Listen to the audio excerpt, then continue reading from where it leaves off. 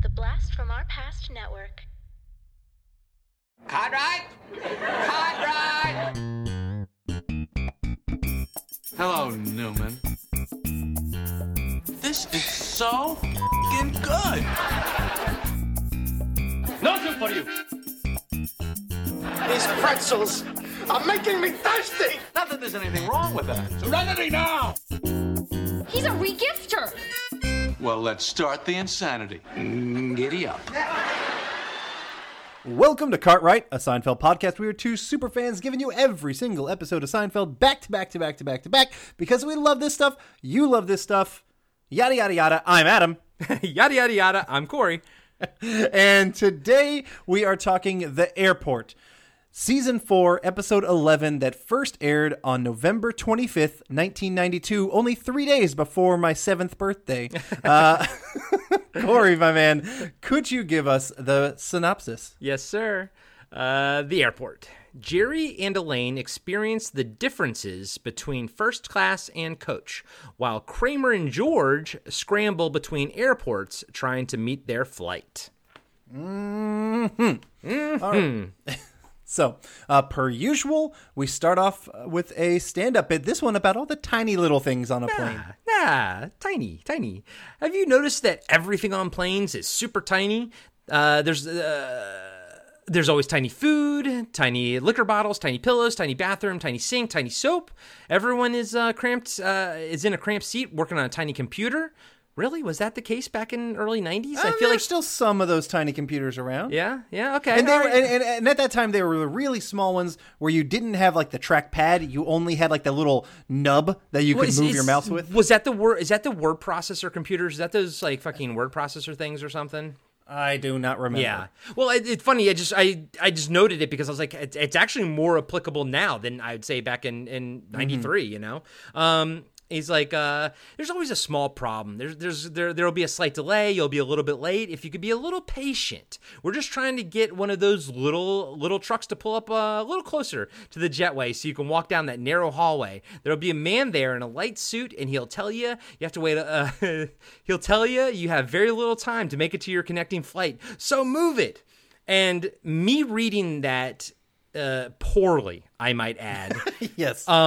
Just goes to show, because this stand-up worked because he was like nailing everything really fast, and it was the crowd was into it and everything. And I gotta say, like, me reading it poorly just goes to show how good he is at like remembering this stuff and like flowing with it and going with it. And while it wasn't, the best stand-up, I think I kind of now sort of have a little bit more of an appreciation for what he does, Yeah, it was a classic. Have you ever noticed, kind of Jerry style Seinfeld? And I think he, nailed it. He had like a solid double. Maybe not a home run, but a solid double. Yeah. It was a very like solid, like it was one you would show and be like, hey, you want to know what Jerry Seinfeld or like what his stand-up looks like from the show? Check this out. It's a good, perfect little cross section. Yes. All right. So we're into the episode. Jerry is driving with Elaine to the airport. Apparently he went to Seattle and had an extra ticket. And so Elaine went with him, and they're heading back to the airport to fly back to JFK. And apparently Elaine was there and hung out with her sister. Her sister. Oh, They talk about that. He says, "Oh, you got to see your sister." Which I can't remember her name, and we never meet her. I don't remember how many references we have about her. I've kind of haven't done a great job of tracking her sister in the whole ether of what we're supposed to be tracking. Yeah, But she was brought up. Man, I don't know why. So in this little scene, I thoroughly enjoyed this little scene. I actually noted, I was like, I like their interaction and everything, but two things I missed. I missed that they were, at that point, they were in Seattle, which makes... I think so. Huh? They had to be because they get to the airport and they're flying back to JFK. Yeah. So, but the thing is, I missed them saying Seattle, so I didn't know that their no, sorry, no, it wasn't Seattle, St. Louis. Okay. That right, that makes a little bit, but still, it's still a longer flight than I sort of went into the episode thinking. But so them saying St. Louis makes things later make a little bit more sense to me. But I missed the part about her sister. And have we heard anything at this point about her sister, or will it come later? No, I feel like we have heard something, and I felt bad because we keep saying, "Oh, we'll track this," and I felt like I was supposed to track the sister and how many references or things like that, and so I feel like she was brought up before, but I don't really remember how much and what kind of capacity. So okay, I liked overall. I liked this little scene. I liked their dialogue. I like how friendly they are here. Like, you know, we always see Jerry and Elaine. We know they're all friends, but as much as we love zany, you know, adventures and stuff like that, it's also fun to see their chemistry and how they just interact on normal little interactions, you know? Mm-hmm. Yep. Agreed. Exactly. They acted like perfect friends right here. Mm-hmm. So, all right. And Jerry also lets us know that, you know, he's got everything worked out. George is going to go pick them up from the airport. So that's good. Everything's set. Jerry and Elaine, they're running a little bit late to the airport because, you know, he's timed out everything perfectly, he says. And, of course, they have some issues with dropping off the rental car and getting the shuttle to the thing. That bus driver, he just looks at the rear view. He's like, yeah, it's funny them kind of running after him, just in their frantic nature. Yeah. So they get to the airport, and so apparently they didn't miss their flight, but their flight got canceled, so they had to take this other flight, but it's going to LaGuardia as opposed to JFK, both obviously in New York, and there's only 2 spots left. Oh, wait, are we skipping over any of the baggage claim stuff? I you know what? I did skip over the baggage claim stuff, but if you want to bring up the baggage claim, go for it, Corey. Yeah. I didn't find, well, it is important to one aspect, the whole kind of end of the episode. Yeah, so Jerry and Elaine are kind of having this argument of how much to tip the baggage guy who's going to put their baggage. It's that pre-check thing. I never use it. The curb, check your bags at the curb, essentially. I never use it. I do every now and then. Huh? I do every now and then if I'm in a rush. Well, then how much do you tip the guy or the gal? I don't know. I usually, it's like maybe $2 a bag. I usually do like a $5 tip or maybe 10 at the max. Yeah, well, he was saying that he gets $5 a bag, and that is too much. That's a lot, especially 1993 money. $15. I would say that's close to like essentially almost like $35, dollars around there or something, or $30 now with inflation. But so that's pretty expensive. But this starts off. You know how we're normally annoyed by George in these episodes sometimes? This starts off sort of my annoyance with Elaine. And, so this guy has your bags, and, she basically starts saying, you know what, you're ripping us off. We're good. The whole spiel about what she's saying, and like, you should be ashamed of yourself. And as her and Jerry are walking away, he's like, all right, 2 to LaGuardia and 1 to Honolulu. And you know what, Elaine? You fucking got what you deserved with that one. Just shut the fuck up sometimes. That's all. Shut the fuck up. Like I hate you are really harsh on her right now. I fucking hate that kind of shit. It's like, yeah, you lost. It's okay. But suck it up. Like he's gonna fuck you back because I've been in the positions that he was in. And guess what? It's a shitty job to begin with, and you don't want to fucking hear like bullshit from some people. So yeah, if I get some kind of bullshit like that, that's fucking going to Honolulu. Yeah. Your fucking luggage is going to Honolulu. I don't know, man. I've worked some shitty jobs before, and it's like, just shut the fuck up, Elaine. Pissed me off. Really did. Okay, I can tell. Holy crap! All right, let's just transition from there. Let's move on from there. Jerry and Elaine, they're as I mentioned, their plane is canceled, and there's only 2 tickets left, but it's to a flight that's going to LaGuardia. One's in coach and one is in first class. And Jerry so graciously takes the first class. It's a good little kind of like, you've never flown first class. You don't know how much you're missing. And so, it'll ruin it. It'll ruin it for you if you do that. Now, granted, at the same time, Yeah, he could have been a gentleman, but the only reason Elaine is on this flight, he gave her a free flight to St. Louis anyway. So it's like, if they're equal planes as friends and you take out the she's a female part out of the equation, 100% he deserves the first class over she does, because she got a fully free flight to St. Louis. And just for Jerry's logic, he no, knows that what logic's he'll bullshit. be missing. That's bullshit logic. It's crap logic, because he could have graced her with that. But yeah, no, I know, but I agree with you. If they were dating or something, obviously, I think that Jerry would have been a gentleman and given it to her if they were dating. But they are not dating. They are 100% platonic. Moving forward, there is no sexualness moving forward at all. So you know what? Jerry, and especially with her poor behavior just 5 minutes prior in their timeline, yes, Jerry, I'm with you on that one, buddy. Yeah, and so here we're going to get just a bunch of cutbacks to the differences between First Class and Coach. And right away we kind of see how Elaine is kind of crammed into the middle on this one spot.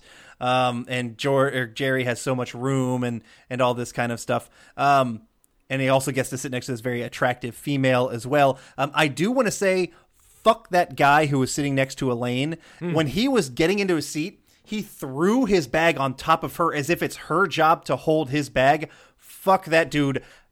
I would have been pissed. He didn't ask her politely. He could have put that shit under his chair. Instead, he just stacked it on top of himself. But at first, he threw it onto her lap, and then he moved it on himself later. No, that angers the hell out of me. She should have taken that bag, and she should have chucked it across the plane. Yeah, that's my opinion. It almost seems like that would be something Elaine would do later down the road. She would probably fight back a little bit. Yeah, I'm with you, man. That guy is a disgusting piece of shit. But I do want to call out real quick the airplane attendant, the male one, not the female one in First Class, but the male one is Jim Bullock, who I know from Too Close for Comfort, an 80s sitcom with Ted Knight, from Caddyshack, where basically Ted Knight played this comic book or comic strip artist about this like flying cow, and he drew the comic with the cow in his hand. But Ted Knight is the white-haired guy from Caddyshack that we all know and love. But Jim Bullock played Monroe, who lived in kind of like the attic, but it was more like he was a finished attic. He was renting the room essentially. If I know our audience as well as I think I do, I think they probably recognize him most from Spaceballs, where he played Prince Valium. Yeah, I was just gonna get to that. But sorry, I cut you. I stole it. Yeah, no, I loved him in that too. But honestly, I was a big Too Close for Comfort fan growing up as a kid, and I've never heard that phrase. Big Too Close for Comfort fan. Was that? I didn't know. I said I've never heard that phrase. I'm a big Too Close for Comfort fan ever. That's because no one's ever said it. Yeah. But seeing him here, I was like, oh fuck, Too Close for Comfort, Monroe. But I will say this: overall, I felt like he was underutilized. Yeah, I can see that. Especially knowing just how much comical stuff that he's been in. Yeah. You would expect him to have a bigger part. But. I mean, at that point, he was like a main character on Too Close for Comfort, like by that point. So yeah, that's like we're only 5 years after the end of that. You think he would have had maybe a more high profile role. Yeah. All right. So George and Kramer are on their way to JFK that we're seeing simultaneously. Kramer is driving. George has got everything mapped out. And Kramer, though, goes a different way. He wanted to take the bypass or whatever. And George had to, you got to go the JFK to whatever, to the Van Wyck. I love every time they talk about the Van Wyck. That one sticks out for sure. Yeah. And I love how both of the story, because this episode is essentially two different stories running parallel. And I love how they both start out pretty much like structurally exactly the same. And so it's almost like a comedic rule of repetition, except now it's going to start deviating. I mean, it starts with a smidge of a repetition, but right away the George and Kramer storyline starts deviating immediately. Yeah, I mean, because at first, they want to shop at the duty-free shop. They want to stop at the duty-free shop or whatever. Yeah, I don't know. They're cute. Yeah, they are cute. They're cute together. Yeah, this episode made me want to see more Kramer and George stuff. Yeah, absolutely. Which totally makes sense. George and Jerry are good, characters together because Jerry's usually so calm and whatnot. But there's a lot of times that Kramer is even more calm and more just laissez-faire with everything, and George is way less laissez-faire with everything. So they are almost exact opposites, where Jerry's not always that kind of opposite thing. So it is kind of they do make a really funny comedic team. They do. Yeah, we don't see it that much, but they really do. Yep. Back on the plane, Jerry, he's chatting up with that sexy model. She was in this magazine, and he's just he's got it lucky right now. What a great place in the plane for him. And Elaine is in this middle seat, stuck. She's talking about how she's got a pee. She knows a pee is building up. That's kind of it, and she's just kind of stuck right now. Yeah. We got a lot of cutbacks. I'm gonna have to talk a lot of scene. We've had other episodes like the trains episode, or the subway episode, or other ones where you get just a lot of quick, short scenes.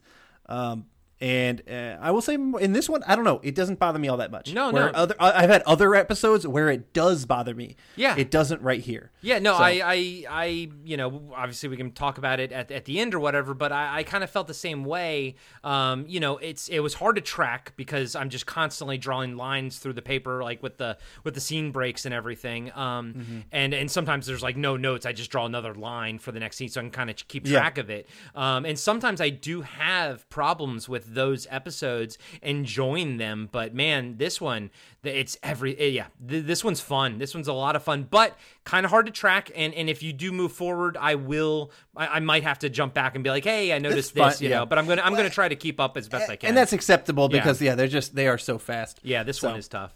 All right, George and Kramer get to JFK. They find out that the flight was canceled. Kramer then sees this guy that he feels like he recognizes. He can't quite put his finger on it right now. George then goes to a little convenient shop at the place, and he grabs the Time magazine. We get a classic scene here where this prisoner dude was trying to get the Time magazine, but George grabbed it first, and the guy was all pissed off, and he's like, if I weren't in these shackles. And George kind of rebuttals, but you are, Blanche. You are in these shackles. And did you look up what that's from? I did. Yep. I had to look it up. It's apparently a reference to a movie called Whatever Happened to Baby Jane, where Baby Jane Hudson delivers a similar line to a wheelchair-bound Blanche Hudson. Yep. So and that's what it says. It's but you are, Blanche. You are in that chair. And it's a famous movie with two very famous actresses right now off the top of my head. But yes, and because I was like, why does this? I was like, clearly they're making a reference, and I was like, okay, that's cool. I liked it, and I love that scene as a whole. And this is perfect example of cocky George eventually getting his comeuppance. Yeah. And it was Betty Davis and Joan Crawford. Yep, there you go. There we go. Sorry, I had to look that up real quick. No, it's great. Thank you. Yes, so Kramer sees the guy again at that shop, just kind of reinforcing, like, man, who the hell is this dude? I've seen him before. And he's kind of looking at Kramer kind of weird, too. Then we cut to the plane, and Elaine, she has to wake up that asshole next to her to go to the bathroom. Just wake him up. Just fucking wake him up. I know. I didn't get that whole struggle that she was having. Just wake him up. Well, that's because you're an asshole yourself. Sure. I get this. As someone who I don't like to disturb people, and I go out of my way not to disturb people, I don't like having to. If I'm in the middle or in the fucking window, I try to hold it and not go to the bathroom as long as I can because I don't like to bother other people just to go pee. And so, I'm not a big. I can hold it. I've got a good bladder. And so I like the window seat because I can go an entire flight without having to pee and no big deal. But I know other people that need it. And so I get it. I don't like bothering people. So I wouldn't want to do it either. Well, okay. But let me ask you this. If he was as much of a fucking piece of shit as he was, like, would you still not have a problem? Because that guy was a fucking asshole. So, Yeah. like for this part No. of the joke to work, then maybe they should have made him a nice guy, you know? No, I disagree. Okay. Because not everyone's as confrontational as apparently you are, and you want to. Like the thing is, I can be confrontational when I want to be, or when I have had some alcohol. Yeah. But normally, I don't typically get that confrontational. And Elaine, I would say this part in her character, she's not as confrontational as she is later. I think she totally would have treated it. I mean, actually, even later in the episode, she gets more confrontational. Yeah, as things, yeah. As things progress. Yeah, 'cause but yeah. I always think of Elaine as the lady who stabs that guy in the forehead with a fork, you know? Like, Elaine will put up with no shit. And the funny thing is, knowing the two of us, I am actually a lot less confrontational than you are, but I find it funny the things that I will take a stance on, whereas you will be a little bit more passive on, you know? So there are certain things I do not like to do. Now, I would say when I grew up, I hated calling for a pizza or calling for food. Now I don't give a fuck about that kind of stuff. That doesn't bother me. I mean, you grow out of that stuff. You know, you're a little bit shy maybe when you're younger. But to this day, I hate haggling. Yeah. I cannot haggle. I can't stand it.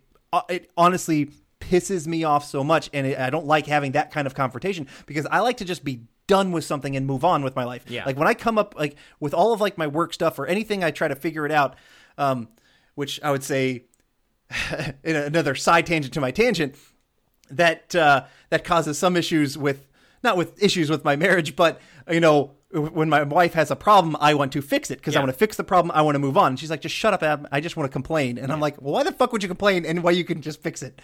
And so we had a little thing just the other day where we had a yearly rate on our internet that apparently missed out. And so our internet went up, like the promotion was done. And I remember when I set up and I didn't have any problems setting it up, but when it comes to haggling of like, oh, where's my promotional rate? I just am like, no, I'm not going to fucking do it. I'm just, I'll just pay this. And if I don't think it's worth it, then I'll just switch or whatever. I'll just do that. Because if I don't want to pay it, then I'll just walk out and that'll be that. And if someone's like, no, we can do lower, then I'll just be like, fuck you, you lost my business. I move on. Yeah. Keisha is my wife is much better at that. She doesn't like it either, but she had to be the person to call the internet company and be like, hey, we want that other rate. And you have to do the whole, or we're going to cancel, or you got to kind of, you have to push them, because she knows if I would call them and the first time the guy said, I'm sorry, you can't beat that rate right now. Unless you like say the words, all right, then I'm going to leave you. Then he's like, oh, I'll switch you to our loyalty division or whatnot. I would probably just be like, okay, you tried your best. It's all right. I'll just accept the rate. Because I assume people aren't lying. I'm exactly the same way. Because I cannot fucking deal with that haggle, man. I don't want to talk to you, guy. I don't want to. And the thing is, and I know we've had this discussion because I've said it. Like, my dad was a used car salesman, so he fucking loves this shit.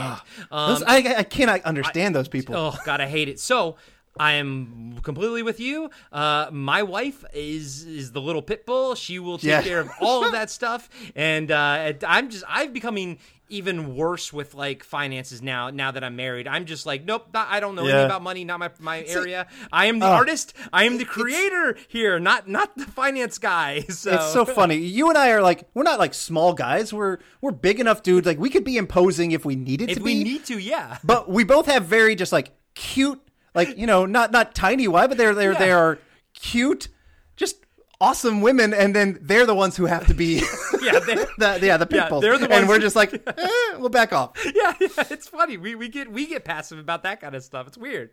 But hey, that's what a great relationship is. You complement each other's abilities. Hey, my wife does love the fact that I keep the house very, very clean. I'm good at that.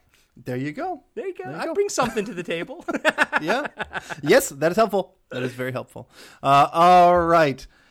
Jerry obviously is still doing very well with his model, just talking with her in comparison to all the struggles Elaine has to do with. But so she goes to the bathroom, and do you know who walks out and who is the shitty smelling guy who stunk it up for her? I do, but tell us. Larry Charles. Yay! The great writer and producer of this show. Yeah. as well. Or he's a producer. Yeah. Or he's a producer on the episode. And he wrote this episode too. He writes a lot of the funky ones, the limousine and stuff like that. But on a behind the scenes, the making of this one, how they have that on YouTube.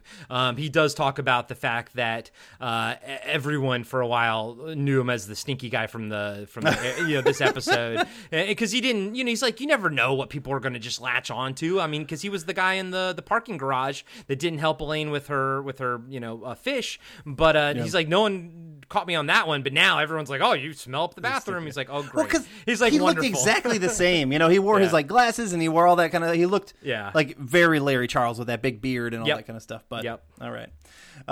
In the car, Kramer eventually realizes who that guy was that he was seeing around the JFK airport. It was Grossfarb, some dude that owes him money. Great name. I don't know how they come up with names. Yeah. But some dude that he used to live with, who he ended up lending like $250 or whatever it was to him, and he never got paid back. 20 years prior to when he first moved to New York. So 20 years prior to 1993, $250. I mean, someone can do the math, but I'm pushing that it's close to $1,000, basically. No. I mean, so that's 1973. Yeah, are you saying to $1,000 to today's standards or to 1992 standards? Oh yeah. Okay, good point. Yeah, you're right. Yeah. So yeah, I can't do the math. I don't think inflation has gone that. Now, granted, inflation is a fucking joke. To what it was. I'm thinking about what it would be now, essentially in 2020. You're right. Yeah, but I might agree with that. Yeah, I'd agree with that. But $250, like that's still probably in '93. Like it's still probably like $500 around that time with inflation. So it's not small potatoes. And real quick, the guy who plays that guy, I looked him up on IMDb, a gazillion that guy credits. There's a lot of people in this episode. The serial killer guy that's on the cover in Time magazine, just a gazillion that guys, one episode of X-Files, one episode of NYPD Blue, just all over the place. Yeah. Agreed. All right. So we see back on the plane, we see more differences between First and Coach. Just kind of going to the bathrooms. This is actually where the stinky man comes into play. We actually had that car scene where Kramer realizes Grossfarb in between seeing Larry Charles. So I'm a little off on that, but no big deal. And Jerry talks about how wonderful smelling that bathroom was and all the room it had. I will say, did it bother you how he called it, did I smell lilac? Yeah, I did. It's lilac. Yeah. It's kind of like how you say memes instead of meme, and it just bothers the hell out of me. or GIF instead of GIF. Yeah, exactly. All that shit. It's GIF. It's meme. It's lilac, not lilac. You tell him, buddy. You tell him. You tell me. You tell everybody. Stick to my guns on these things. But apparently, also they find out that the plane is being rerouted back to JFK as opposed to LaGuardia, just kind of over the intercom. Again, we see some more differences between the food services, just the fantastic food that Elaine or that Jerry and the model are getting. They have these great like dessert, or not dessert yet, but like they just have like fantastic meals or awesome. Elaine kind of gets trapped behind the attendant and then has to go over there. And we see that guy, the asshole guy who's next to her, like those plates that he had on that food, he had like a whole fucking like 4-course meal on there. Yeah. Like the shit that you get now is like an awful looking like lean cuisine that is just gross. Shit, bro. I fly Southwest, man, so I don't get nothing. I always, my wife and I, we always just buy a sandwich at the airport and then just bring it on the plane with us, man. Back when you actually got a meal for flying. Yeah, I know. If you're flying like within the States, you pretty much don't get a meal anymore. Yeah, and that's just that. So, we also see just Kramer. He's obsessed with confronting this Grossbard, and he kind of comes up with this plan. He finds out, I guess this was during the time where you can just find out who is on a flight and just call up the airport or the airline and just like, my buddy Grossbard is on a plane. What flight is he in? And shit like that, where they would give that kind of information a lot easier than they do now. But so Kramer wants to get on board, and so he kind of says he's going to buy buy a ticket and then refund it later. And George kind of like, oh, he sees like that scheming, let me get some free credit card points. He says, oh, go ahead and buy 2 tickets and let's go, let's scam them and then we can refund them later. Which, granted, if you know anything about credit card points, you don't get the points immediately just when you purchase. You get the credits, or you get the points, honestly, when you pay off the credit card is when you like really are getting those points. At least that's how it works now. I assume it's the same as it was then. Yeah, I mean, my only note is George is a moron for going along with Kramer. He should know better by now. Yeah. Elaine eventually gets back to her seat, and she has to get the kosher meal. Which she doesn't even know what that is. But to kind of explain a bit about, or not to explain the kosher meal, but to call it out, we get a Larry David voice. That's right. So. We got Larry David. I caught that one. I missed it before, I think on a previous episode, but I caught it this time, and I was like, hey, Larry David. There he is. Yeah. Which, if anybody is curious what kosher means, it's basically, they kind of have this whole kind of like humorous thing of like, what is it or anything like that. It's specifically has to satisfy the requirements of Jewish law to fitting kosher. Now, I do not know all about it. Yeah. I'm not going to pretend like I know what everything means to be kosher, but I believe it's, you have to do certain things on certain, you have to keep things separate when you're preparing the food in certain ways. Yeah. And things like that. So you can't have like your meats touching your other stuff or certain meats. I really don't want to pretend like I know what it is, but it's not that big of a deal. Like asking for a kosher meal is just asking for like not saying a regular meal, because there are certain things that some of those Jewish people who follow kosher don't eat, like shellfish, like pork, like et cetera, et cetera. But she'll still get sustenance. She would still you'll get and she can eat like chicken and fish and plenty of other stuff. So it's like it's not like it's a weird meal. Yeah. It just means it's fine. Okay, so you had like a chicken dinner. Yeah, no big fucking deal. Yeah, and she's treating it like it's monkey brain soup or something. It's like it's vegetable lasagna. Yeah, Oh god, yeah, exactly. Yeah, she's treating it like it's I would have eaten the fuck out of it. But like, great, give me the kosher meal. I'll eat the shit out of that. Yeah, exactly. Let's see. We cut back to Jerry, and we see him and the model enjoying this wonderful dessert in these big, fantastic glasses and things like that. Kramer and George. They get onto their flight that they're trying to confront Grossfarb with. Sorry, yeah. But Kramer, in his idiocy, which of course was going to happen, he got the Super Savers, which are non-refundable tickets. So George's scheme backfires on him. Good, I'm okay with that. Yes. Kramer confronts Grossfarb. I love that he kind of slicks his hair back a little bit. He's trying to bring his chin up and just like, hey, do you remember me? Do you remember like from 20 years ago? And he's being confrontational and he gets him obviously then he just kicked out. Starts accosting the guy and exactly. Give me he the tries money to steal his money. Yeah, Grossfarb's like, what's happening? Like, he doesn't know. Like, it's funny because they've built up the whole like Grossfarb looking at him and he's looking like, so that Grossfarb's having the same thing, but I don't think I don't think Grossfarb's come to the the same conclusion that Kramer has come to. I was curious about that because like at this spot, I kind of thought that Grossfarb knew who Kramer was just because he kept looking at him that way.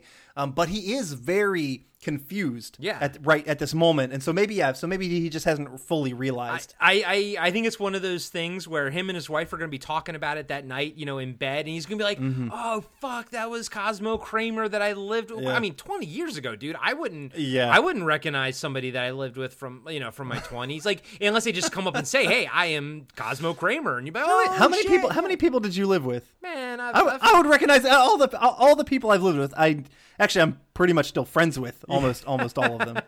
So I've had a life, man. Yeah, I guess so. I'm the Kramer of this podcast. Yeah. You wish you were the Jerry. You like to pretend.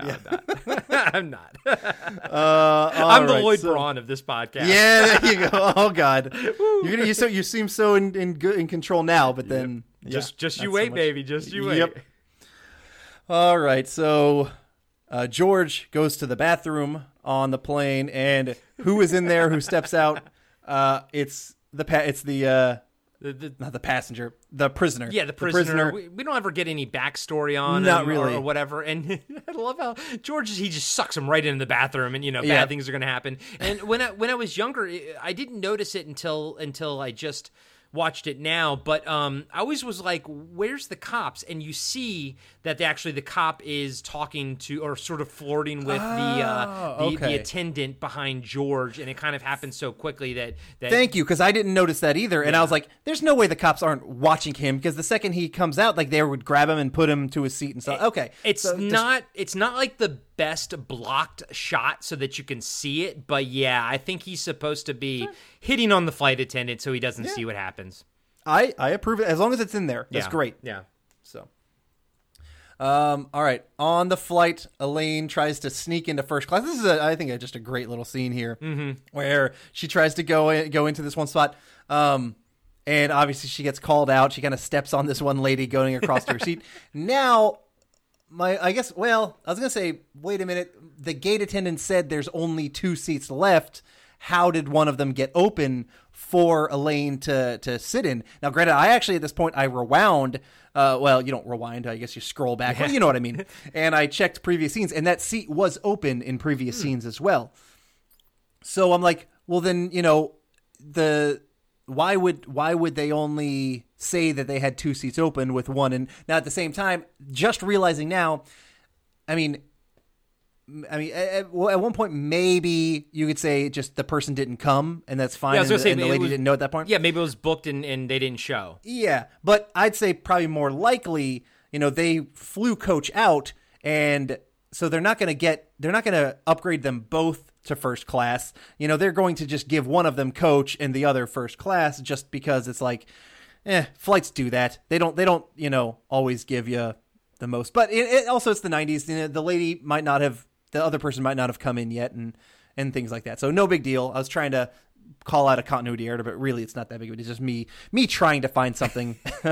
So, hey man, there's nothing wrong with that, buddy. I love it. Yeah. I love when I like trying to do a gotcha moment. Yeah. Is great. No, me too. Me too. I like them too, and it never detracts from how much I like the show. But I think they're fun. I like looking for that kind of stuff because, like I said, dude, it's become a sort of obsession for me. Is I like to watch the background actors and seeing what their reaction is and what they do. And like when Elaine falls out of her chair to try to get back to the bathroom, and this one guy tisks at her, and she's like tisk tisk tisk, and she ticks back at him. I love that kind of stuff. But I do love watching what background actors do during a scene to kind of react to what's going on.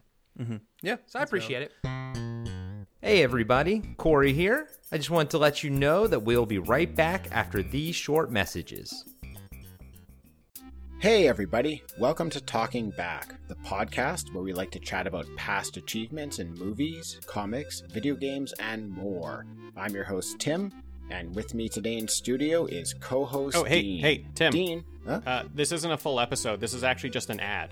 All we have to do is tell everyone that our podcasts come out on Mondays, and they can find us on their favorite podcatcher. If they're into movies, comics, or video games, they should definitely check us out. Oh, well then, thanks everybody for listening, and we'll catch you next time. Talking Back.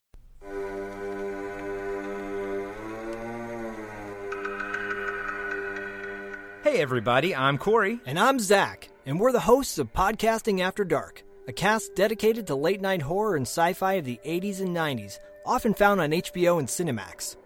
The movies your parents didn't want you watching as a kid. You can find us every other week on Apple Podcasts, Spotify, Podbean, and Stitcher. This is what you want. This is what you get.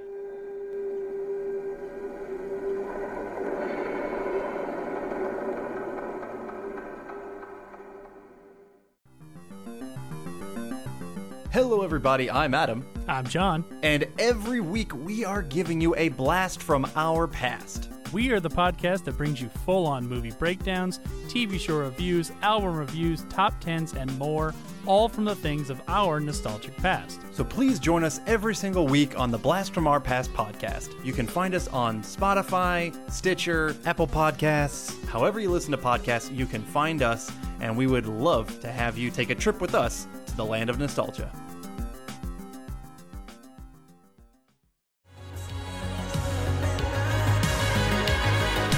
Hey, this is Brent. And I'm Eric. And we are part of the Friday 5 podcast. Yes, sir. We cover everything from the 80s to today.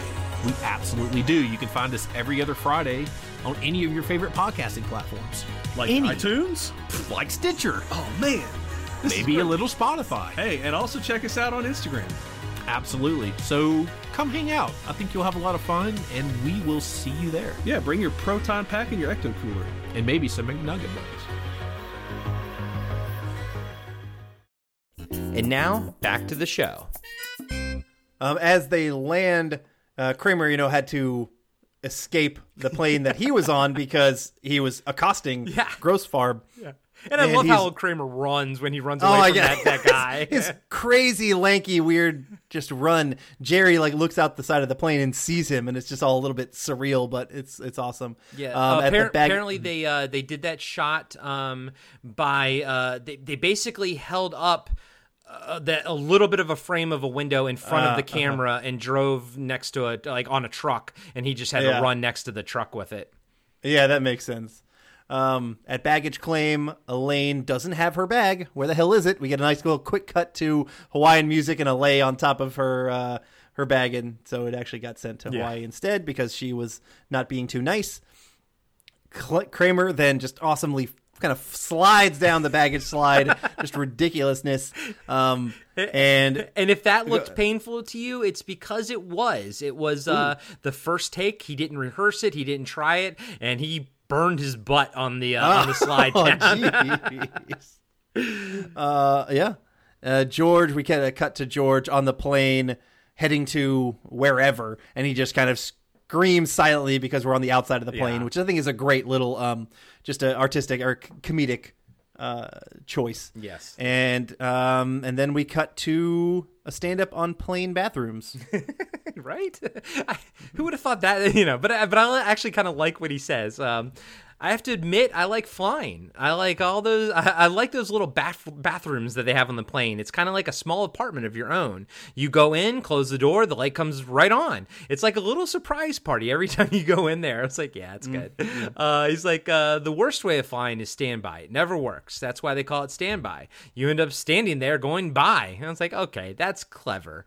So I was on the plane where and then he kind of switches into another segues. So I was on the plane where the flight attendant, it was her first day on the job, and they didn't have a uniform for her. And that really makes a big difference. I mean, here's just a regular person going, would you bring your seat back up? He's like, who the hell are you? She's like, well, I'm the flight attendant. He's like, oh yeah, well, I'm the pilot. Why don't you sit down? I'm about to bring her in. Ah, man, another one that it was like a 3-tier one, and it goes down every single sort of tier. And sadly, I see Jerry do that a lot on this show, and it just, I don't know, that kind of stinks. So again, not a great stand up to end it with, but not the worst ever by any stretch of the imagination. Before we get into final thoughts, I do want to throw this out there. In the behind the scenes one of this episode, Jerry Seinfeld, the actor, talked about how this is kind of the establishing. This is when they really started leaning hard, where Jerry's going to start winning. And he's like, normal comedy rules would dictate. You look at Laurel and Hardy, you look at any classic comedy, they would dictate that Jerry would get screwed at the end of this episode because Elaine was the one that had the hard time and everything. But he was like, this is where we essentially establish that, yeah, Jerry's going to kind of come out okay, and which, of course, will lead to the whole even Steven thing. Everything sort of works out for him. But this is one of the things that I love the most about Seinfeld is how Jerry, just that whole, you can see the gif of him sipping, going, I'll be just fine, type of thing. I love I'll be just fine. I love that shit about Jerry. And it was fun to hear that it kind of starts with this. Another thing that we kind of sort of glossed over, just because it was such a beefy and sort of bouncy episode, I did love the part where at the beginning where Jerry was talking about run like a man, lift those knees up, and then we see Kramer and George, and Kramer's telling George to run like a man and pick your knees up, and then George is doing the same thing. It was just a great parallel writing and everything. But I'll just keep going. You did your idea or your rating on the last one. I'll go with this one. Boy, oh boy, was this episode fun. And knowing that, and we talked to Larry Charles, and he mentions, this episode when he mentions the limousine, and I'm like, oh man, you've improved so much since the limousine, because they actually gave everyone something to do, and it was something to do that was important to the story. And I've talked plenty of times before, I don't like it when they're not in our familiar locations. I don't like it when they're not all together. But this is the exception to that rule. This is when you're not going to do those familiar areas. This is the kind of writing, the kind of fast-paced, back and forth action cutting. Jokes kind of rely on one scene going into another, and I thought it was so much fun. It was so high energy, so tightly written. The stand-up wasn't that great, to be truthful with you, and that does bring it down a notch for me. And maybe if I had not seen the contest right prior to this, I might have given this maybe a little bit of a higher rating, but as it stands, because I have it right next to the contest, which is almost damn near perfection, I got to give this one, because it's not quite as perfect, I got to give this one 4 kosher dinners out of 5. Okay. I thought this was a damn funny episode, similar with you. We don't get the apartment, we don't get monks, but didn't bother me. The pacing worked really well. The quick scene changes worked really well. Didn't bother me like it usually does. I felt this episode played out very much like a classic Seinfeld stand-up bit. Just the cutting in between Elaine and Jerry and their dichotomy. That part particularly is a Jerry stand-up. The George and Kramer was its own separate thing, but it worked really well in tandem with it. I was very pleased with this episode. It's not perfect. The stand-up, yeah, you're right, is not to say weak, but not great. Really, definitely not great. And it's funny enough, I also gave this 4 out of 5 kosher meals. So it's funny. On our last 2 episodes, we didn't have the same rating each time, but we had the same little tag on each one of those. We got to get a little bit more unique, I think. Oh man, but yeah, dude, it was such a fun episode, man, and honestly, you guys know by now, we're 11 episodes into the season. It's been a roller coaster. So having just 2 fantastic episodes back to back, and of course having them be like we watched them both in the same day. We recorded, we recorded episode this one and we recorded the contest right before it. Yeah. Yeah, well, right before this one, the Virgin and the Opera. You liked them, I think, better than I did, but I gave them in the 2s, both of them. Yeah. And then these ones, a 4 and a 5 for the last 2.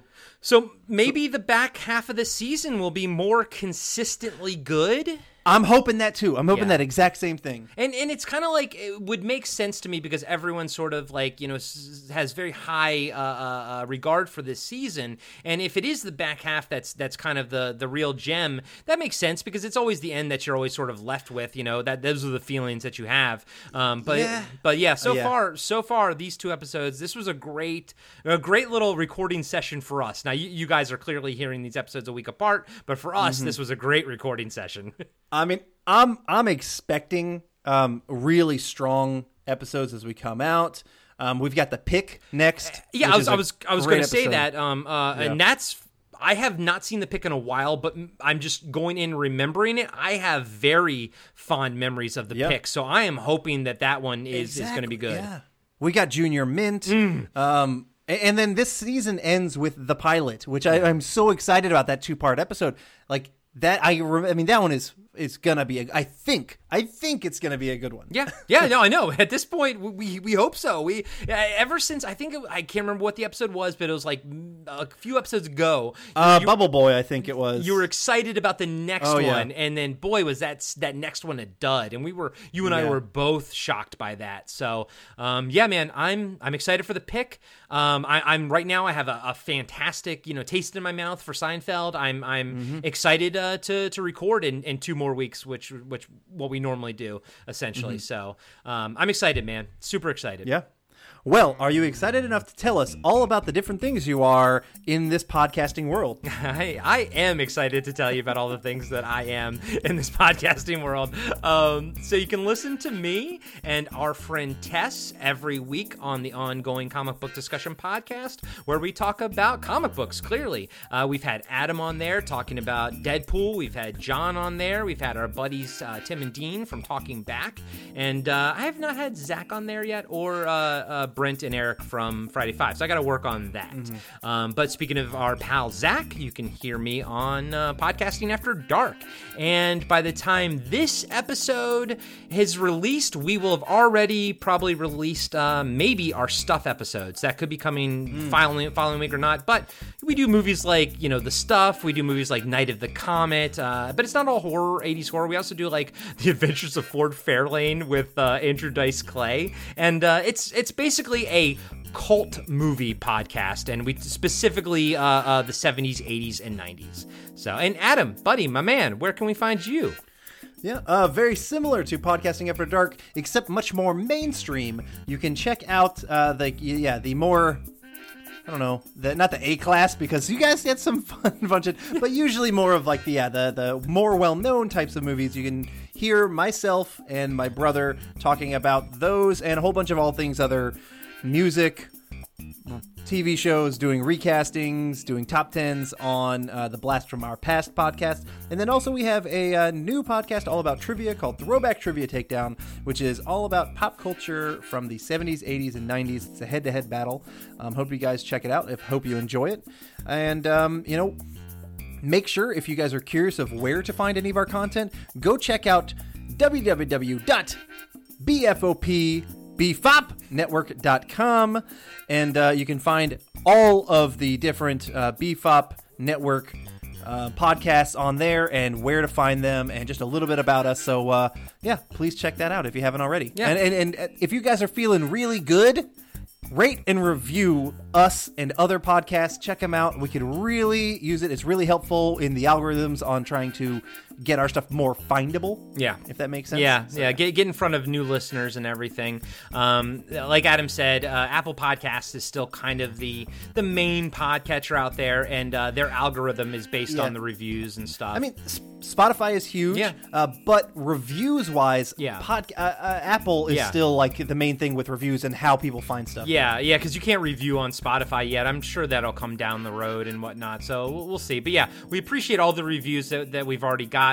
And if you're new to the show and you are looking for our complete back catalog of every single episode of Cartwright, a Seinfeld podcast, you can find all of it for just $1 a month on our Patreon page. And that's patreon.com/Cartwright. Again, that's patreon.com/Cartwright. And and all proceeds just go to, server costs, the usual stuff. But you do unlock every single episode from season 1, episode 1, all the way up to season 4, episode 11, and moving forward, every episode will be on our Patreon page. And again, that is patreon.com/Cartwright. So for Cartwright, a Seinfeld podcast, I'm Corey. And I am Adam. And next week, we'll be back with The Pick.